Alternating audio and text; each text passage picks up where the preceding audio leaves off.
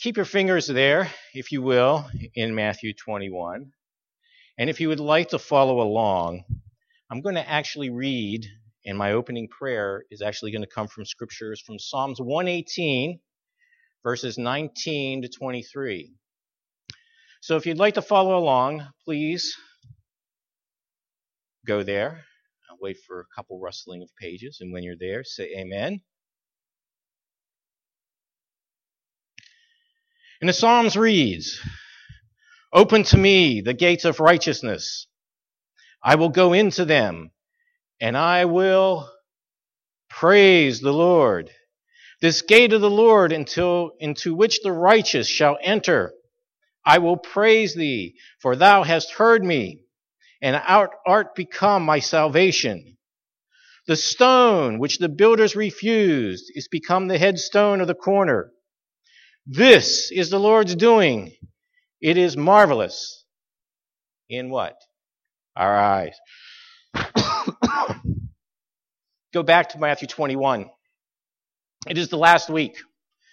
And let us set up the story.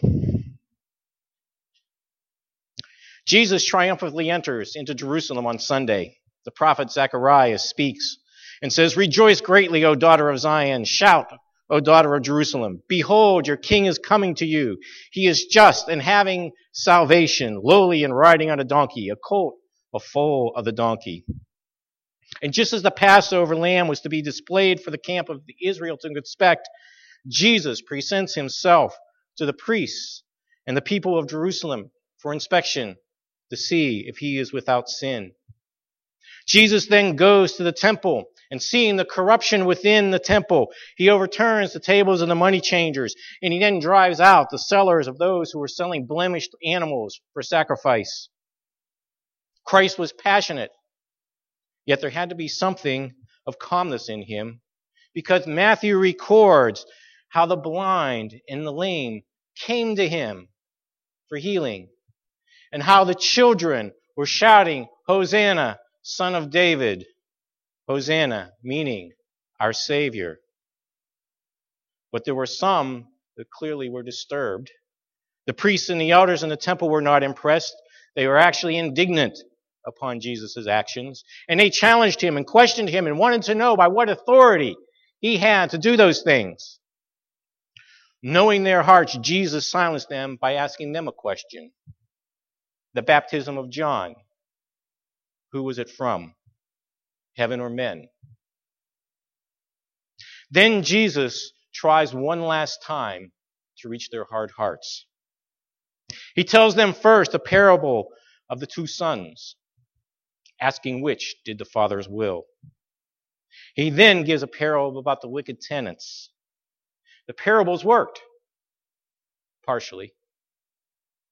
See, the Pharisees and the leaders of the temple were convicted that Jesus was speaking the truth and was actually speaking about them. They knew it.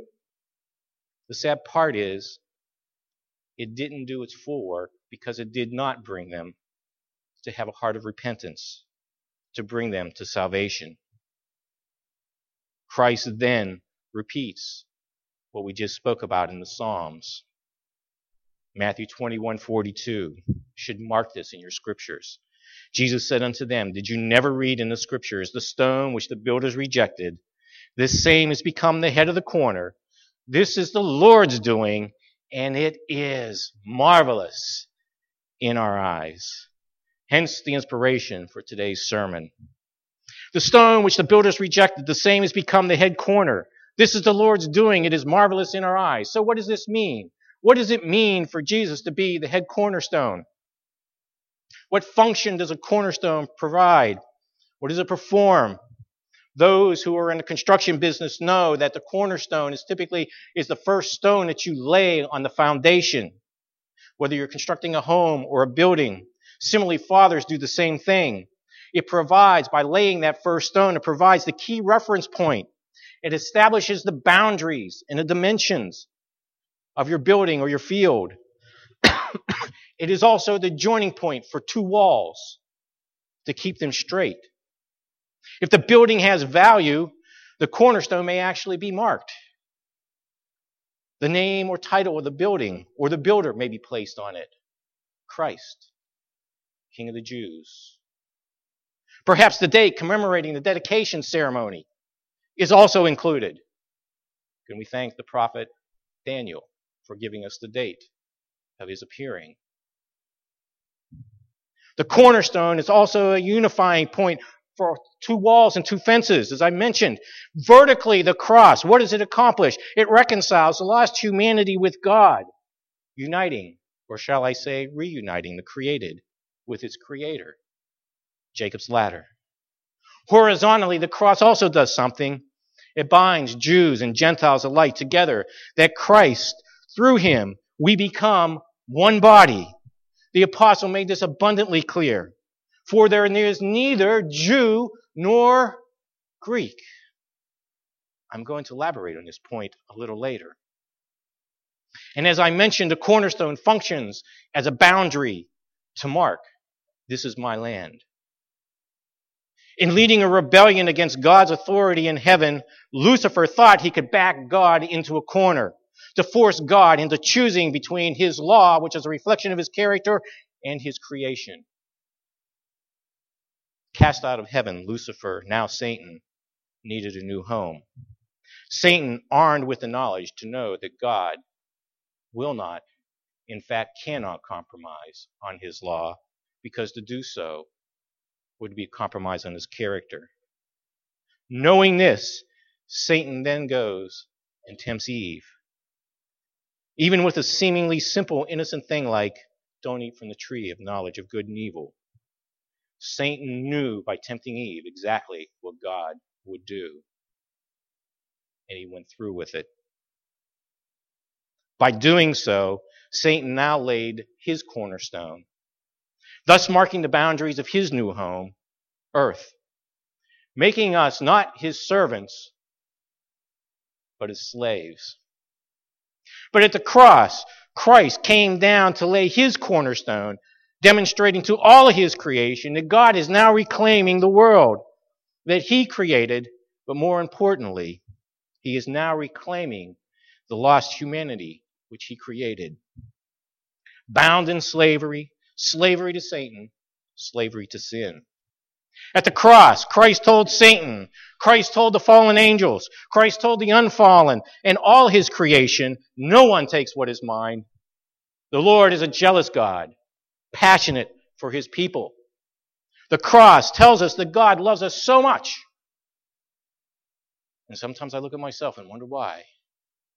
But that he would rather die than live without us. Thank you. The cross also tells us that no one is above the law of God, not even God himself, for he did not even spare his own son. Now you understand the inspiration for today's sermon, the cross. Is it not marvelous in our eyes, that thing which the Lord hath done? So, beloved, do you know that the cross is the single greatest argument for everything we know as Seventh-day Adventists to be true from Scriptures? I heard an amen. Thank you. 2 thank yous. Thank you, Lord, for hiding me behind a cross. And thus, being the single greatest weapon we have to expose error, but more importantly, to win souls for Christ. He is crying out that last cry, my people, it is time to come out of Babylon.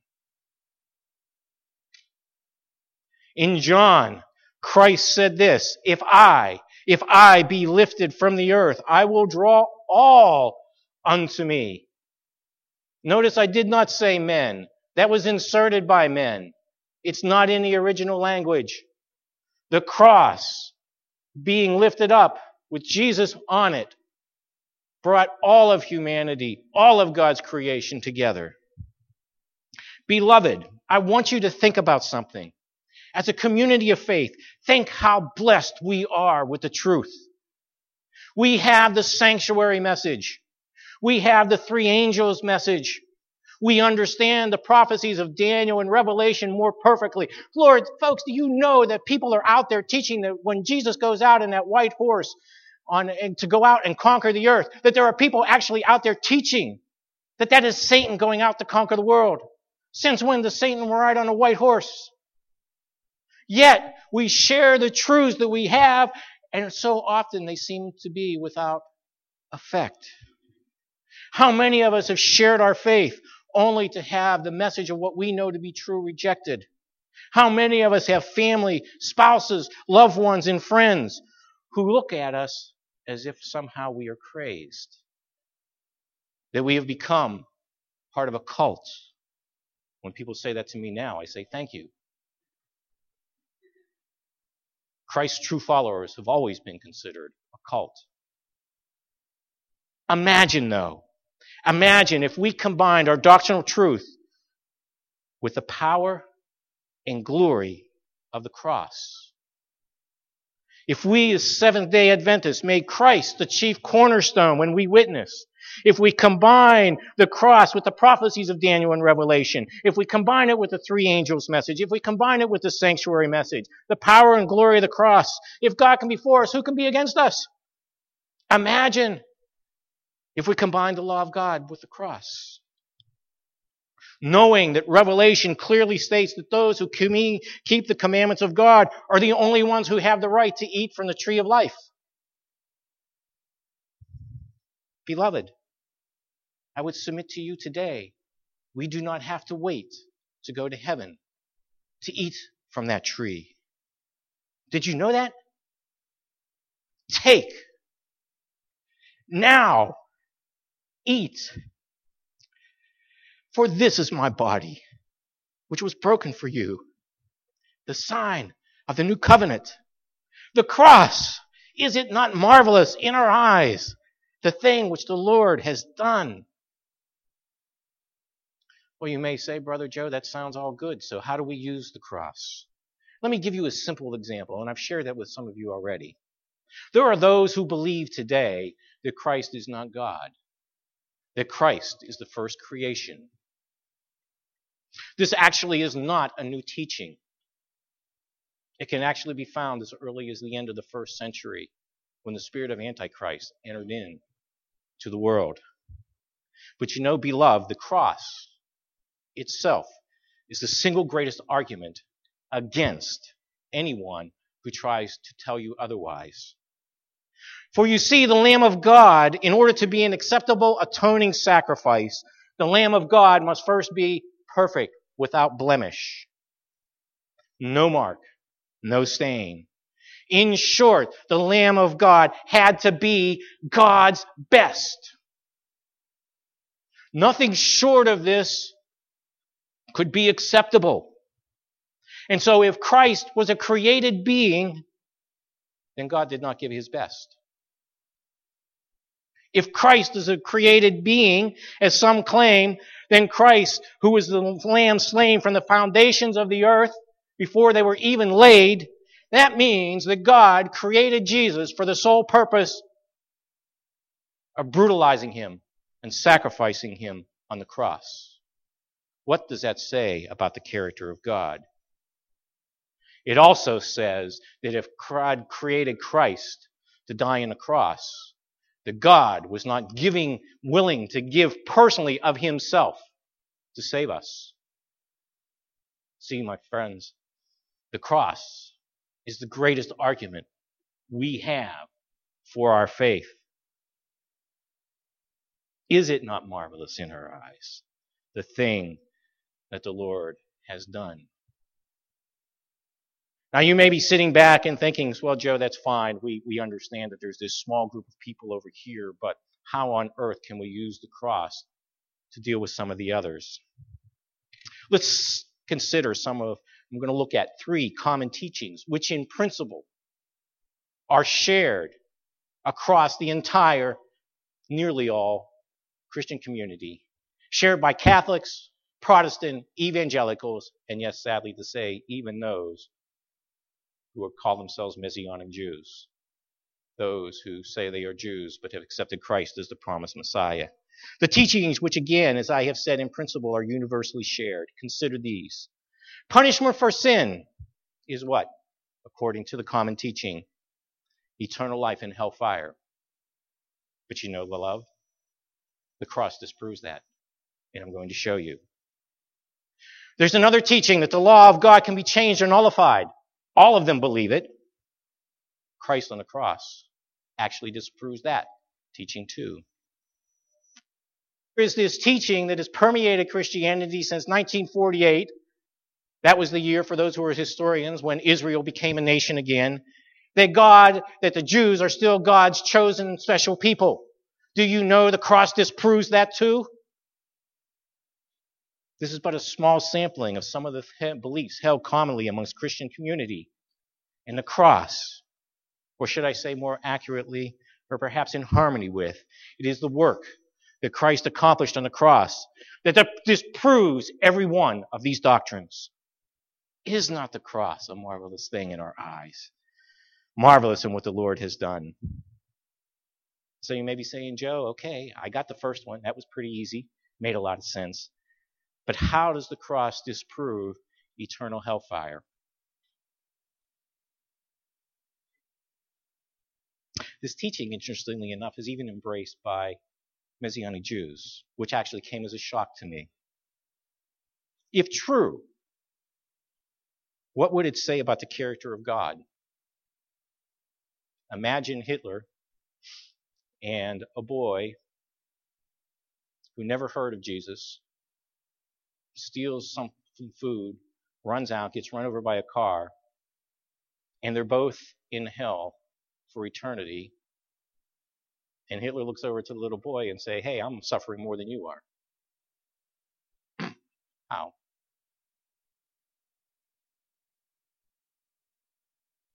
So how does the cross refute this doctrine? Well, consider creating a conversation instead of going to proof text. Remember, this is what we all do. Here's what the Bible says, and this is what I believe. And if someone comes along and believes something different, what do? They will pick up and say, well, here's my Bible verse, and here's what I believe. And so what you wind up doing is comparing opinion against opinion and Scripture against Scripture, but it's personal opinion. Imagine how effective it might be if your conversation goes something like this. Do I have your indulgence for a minute? Thank you.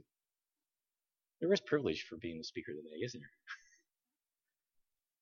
Conversation may go something like this. Question: do you believe in the cross?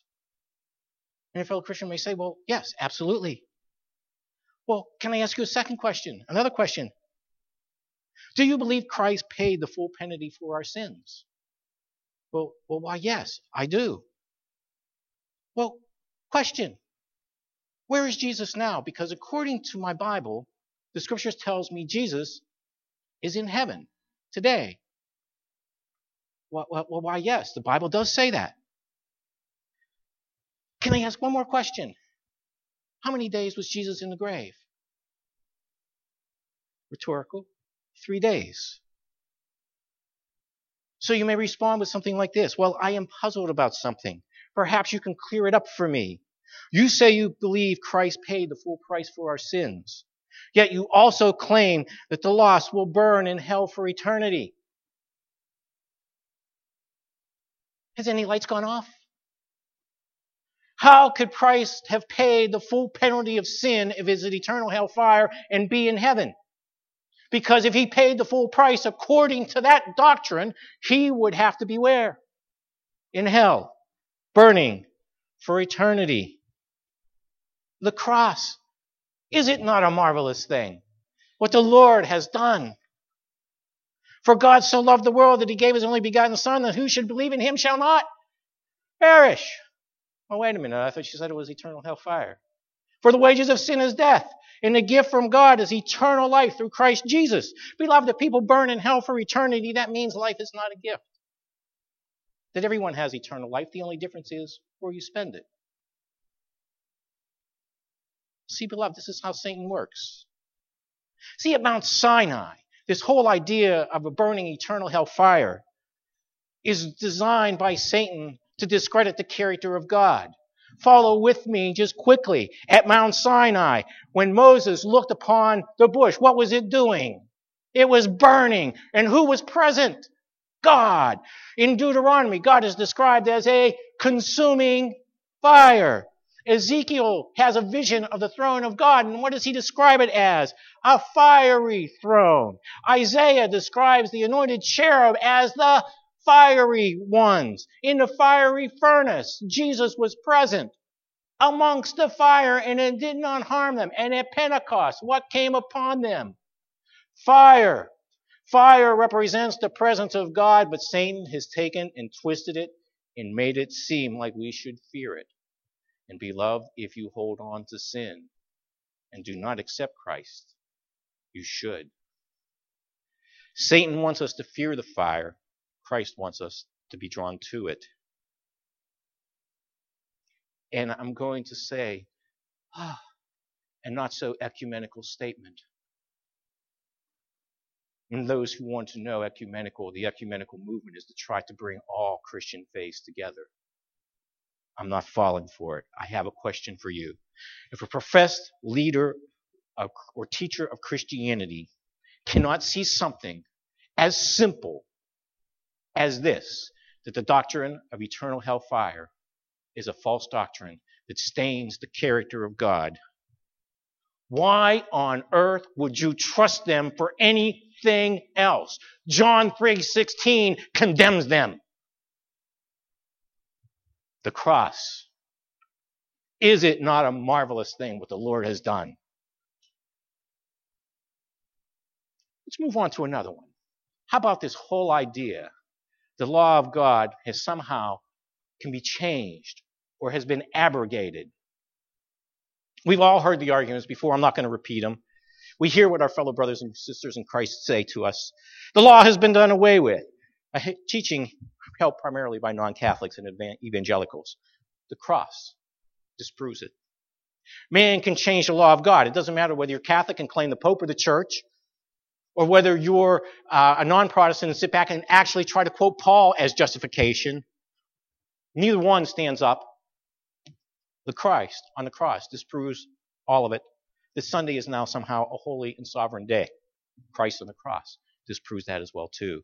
Listen to what Matthew says in 26 and how he records it. For this is my blood of the New Testament, the new covenant, which is shed for many for the remission of sin. What is a covenant? A contract, I heard someone say. An agreement. Today we might use the vernacular and say it's a last will and testament. Now I'm going to ask you a series of 3 rhetorical questions. You may want to ask them to your friends. Question. If I am going to create my last will and testament, who's the only one that legally can establish the requirements? Me. What has to happen to me in order for that last will and testament to go into effect? I gotta die. So I told you these rhetorical. They weren't hard. You're getting it. Thank you. Now, the final question. After I die, can anyone legally go back and change the conditions of my will? Really? Do you know that Paul actually makes this point in Scriptures? Hebrews 9:16 through 18, Paul has this to say, for where there is a testament, there is also necessity by the death of the testator, meaning the person who the will was. For a testament is of force of no man, and not until the men are dead. Otherwise, it is of no strength at all while the testator lives. Correct? Whereupon neither the first testament nor the New Testament was dedicated without the shedding of blood. So now, do you see that your conversation with your fellow Christian, instead of getting back and debating over, well, Paul says this and this says that, how about trying something like this? Do you believe in the cross? Well, yes, I do. Do you believe that through his sacrifice on the cross, through the shedding of his blood, that Christ established a new covenant? Well, yes, I do. So can you explain to me something?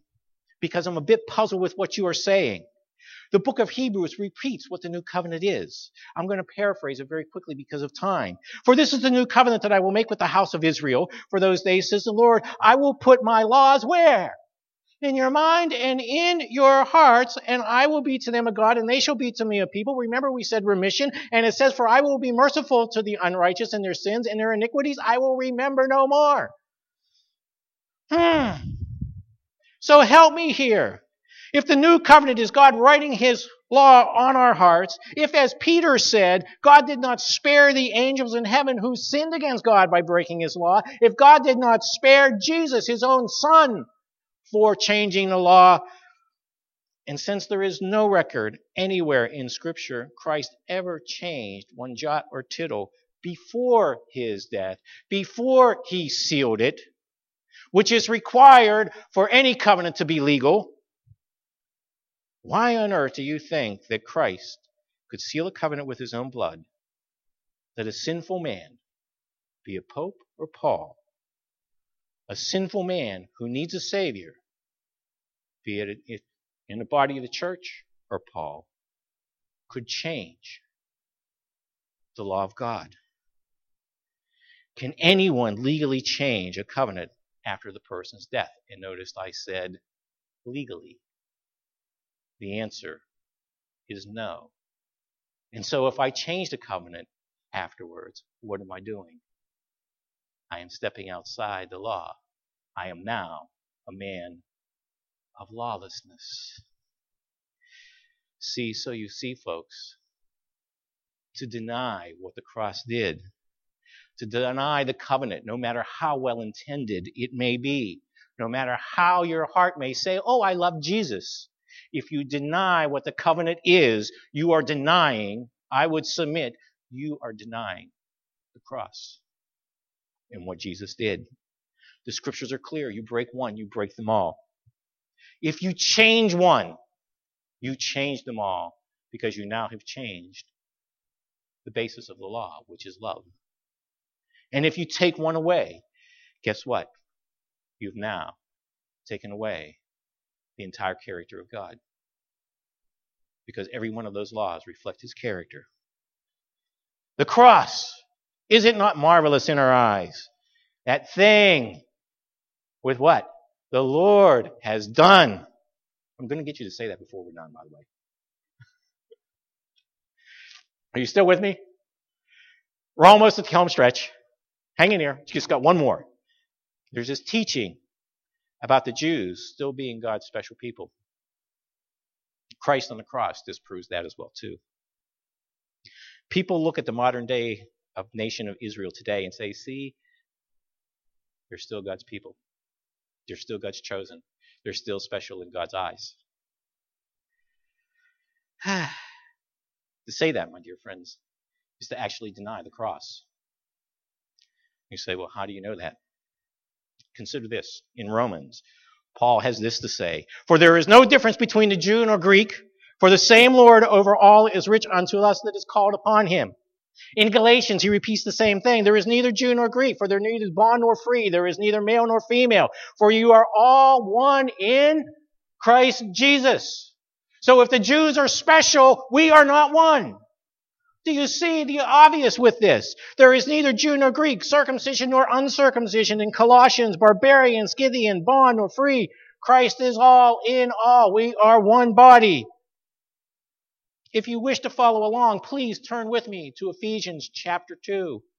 We're going to pick up with verse 13. This comes after, for grace you are saved by faith, and we usually stop there.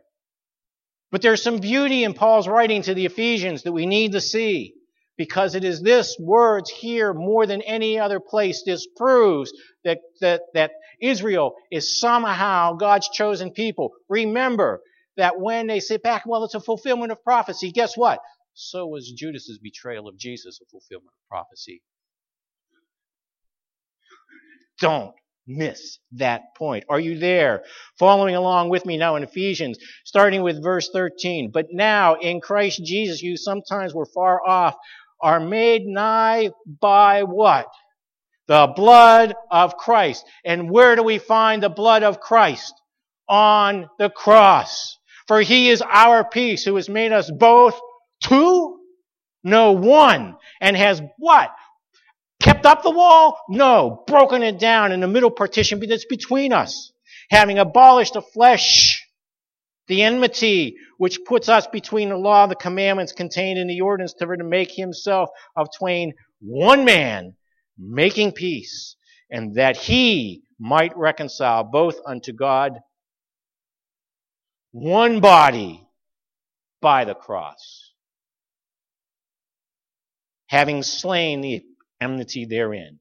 Dropping down to verse 19. Now therefore you are no more strangers and foreigners, but fellow citizens with the saints in the household of God, and are built by the foundation of the apostles and prophets, Jesus Christ himself being the chief cornerstone, in whom the building fitly framed together groweth unto two holy temples, one holy temple in the Lord.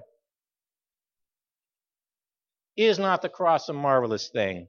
Beloved, I do not care how sincere someone may be. I do not care how well-intended someone may be. I do not care how many times someone proclaims that they are a Christian. If you say today the Jews who still reject Jesus as the promised Messiah are still God's special people, what you are doing, intended or not, you are denying Christ's work on the cross. Do you deny the cross? Do you now see why I say the cross is the single greatest item we have that supports the truth that we know from Scriptures? One Lord, one faith, one baptism, one people, one day of worship, one God and Father in all. See, if you are in Christ, you are Abraham's seed, and therefore you are the heirs according to his covenant, his promise. The cross, can you say it with me? Is it not marvelous in our eyes, the thing which the Lord hath done? And I'm going to leave you with this one last words. I generally do not quote from anything but scriptures when I'm on the pulpit, but I felt compelled to include this bit of quote from Maranatha by Ellen White. See, this too becomes the greatest weapon when people want to say, well, Ellen White, she's a false prophet. Really? Share with them this. The theme that attracts the hearts of the sinner is Christ and him crucified. Do you not believe that? On the cross of Calvary, Jesus stands revealed to the world in unparalleled love. Is that a false gospel? Present him thus to the hungering multitudes, and the light of his love will win men from darkness to light, from transgression to obedience and true holiness. Beholding Jesus upon the cross of Calvary arouses the conscience to the heinous character of sin, as no other can do. Will not our church members keep their eyes fixed on the crucified and risen Savior, in whom their hopes of eternal life are centered? This is our message, our argument, our doctrine, our warning to the impenitent, our encouragement for the sorrowing, the hope for every believer. If we can awaken an interest in men's minds that will cause them to fix their eyes on Christ, the uplifted Savior, we may step aside and ask them only to continue to fix their eyes upon the Lamb of God.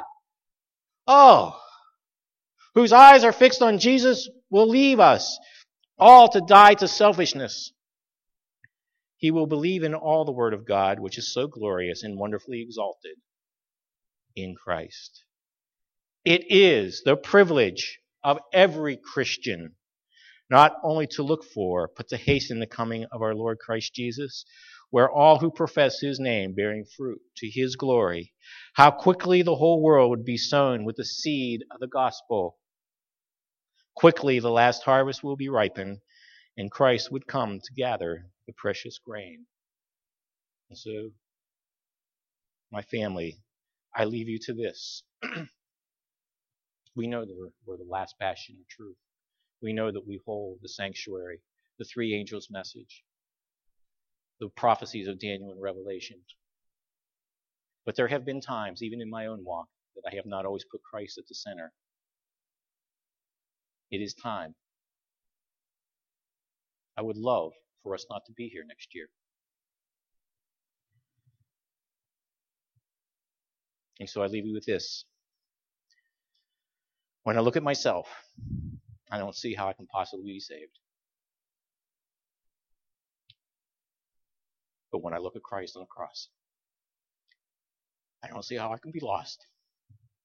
The cross, is it not marvelous in our eyes, the thing which the Lord hath done?